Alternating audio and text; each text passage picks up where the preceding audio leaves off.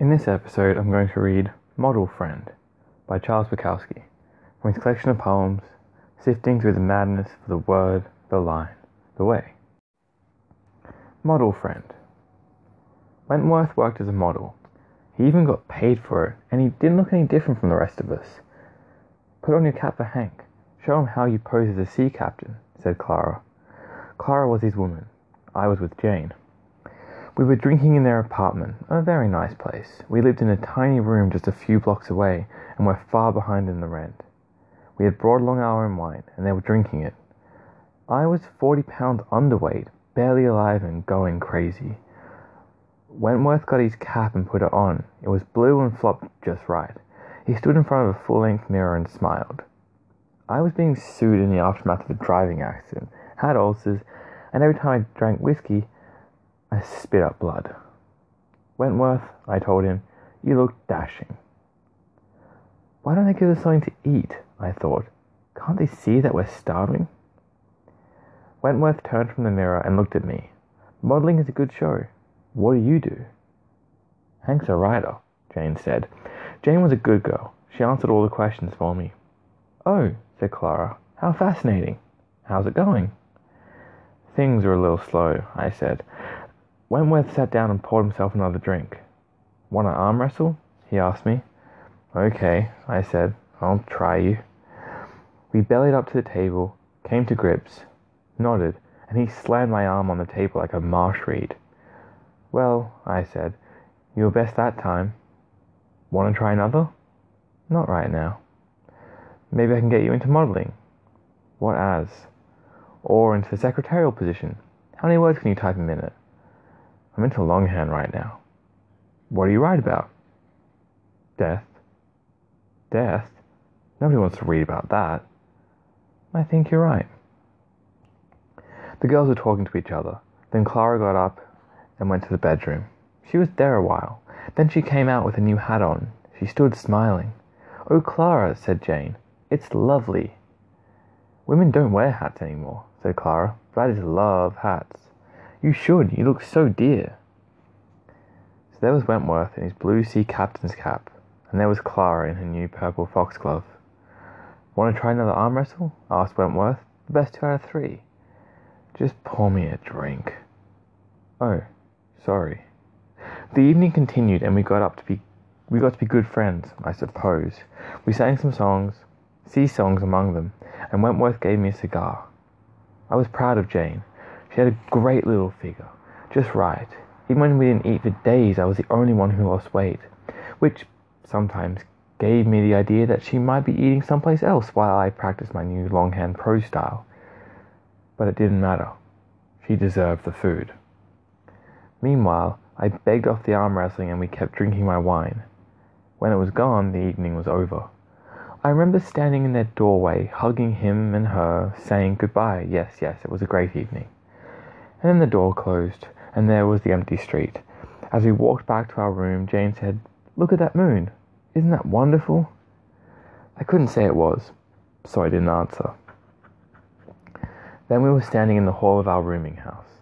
I took out the key, and stuck it in the door, and it snapped in half, and the door wouldn't open, and the key wouldn't come back out. So I gave the door what shoulder I had, and it split open. And as it did, some guy down the hall hollered, "Hey, you goddamn drunks! I got a good mind to send you down the river in a sack of shit." It sounded like Mr. Big Mouth lived in room 8. I walked down to room 8 and knocked. "Come on out," I said. "I've got something for you." There wasn't any answer. Jane was at my side. "You've got the wrong door." "I've got the right door," I told her. I banged on the son of a bitch. "Come on out, fucker, I'll kill you." "It was room 9, said Jane. "You got the wrong door." I walked down to 9 and banged again. "Come on out, fucker, and I'll kill you." "If you don't go away," I heard a voice from behind the door, "I'm going to call the police." "You chicken shit scum," I said. I walked back to our room and Jane followed me. She closed the door and I sat down on the edge of the bed and pulled off my shoes and stockings. "Your buddy in the sailor cat?" I told her. "He gets on my nerves." Thank you. And on to the commentary for Model Friend.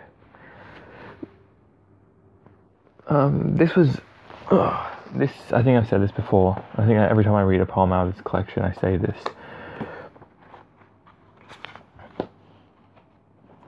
Sifting through the madness for the word, the line, the way is my favorite Bukowski collection. Not because of any of the poems in there, just because the title is so good. And Model Friend is just a pointless story. Like, it's just one couple go to another couple's house, they drink wine, pretend to like each other, and then go home and admit that they don't like each other. This just kind of sounds like being an adult, really. There's not a whole lot of poetry going on in this piece. Like, I know the book that says new poems, so you kind of assume that everything in here is a poem, but this particular one lacked all verbal indication that it is actually a poem. But I think that is a lot of what Bukowski did. He wasn't huge on rhythm and rhyme. And I mean, rhyme is not so important, but the kind of rhythm and cadence and getting a bit of something that isn't prose into your poetry just adds something to it. But in spite of that, or despite that, one of the two,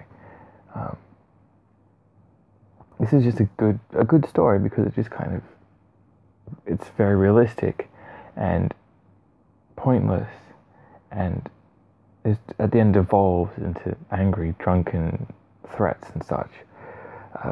But it is very indicative of Bukowski's poetry.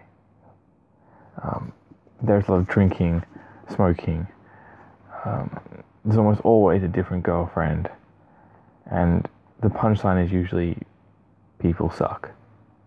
But luckily I have, a lovely woman, a cigar, and some alcohol. I just now summarized every Charles Bukowski poem and probably every Charles Bukowski novel in less than 3 minutes. You're welcome. And I think that's it. I don't really have much to say about Bukowski's poetry. I don't think there's much to say about it.